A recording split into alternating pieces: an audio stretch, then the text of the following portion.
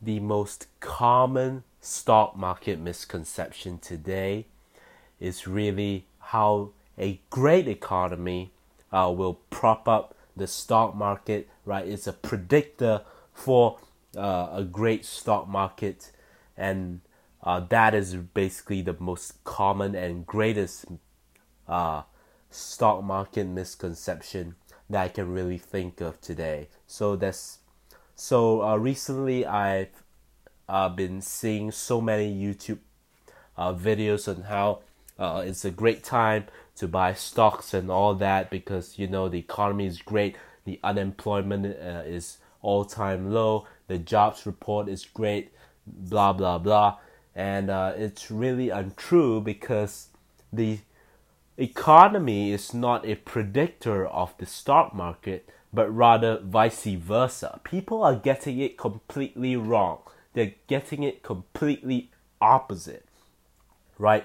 Because what the investors in the stock markets are doing is that they are basically pricing in the future value of what they think these companies will be worth in the future. So they are forward looking prices, right? So they're pricing in the future. So basically what they're saying, if prices of stocks are going down, is basically the economy is going to go down in the foreseeable future.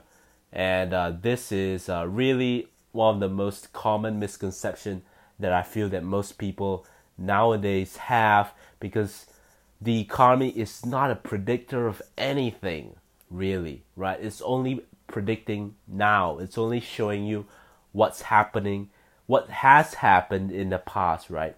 And if really the economy is any indicator of what will happen in the future, past performance are not indicative of future performances.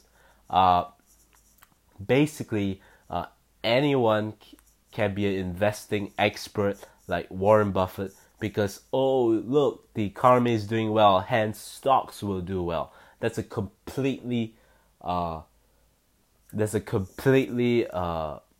great misconception around that topic, and I think that I just needed to get that out today. So if you thought that the economy was a predictor for the stock market before this, well, you're wrong.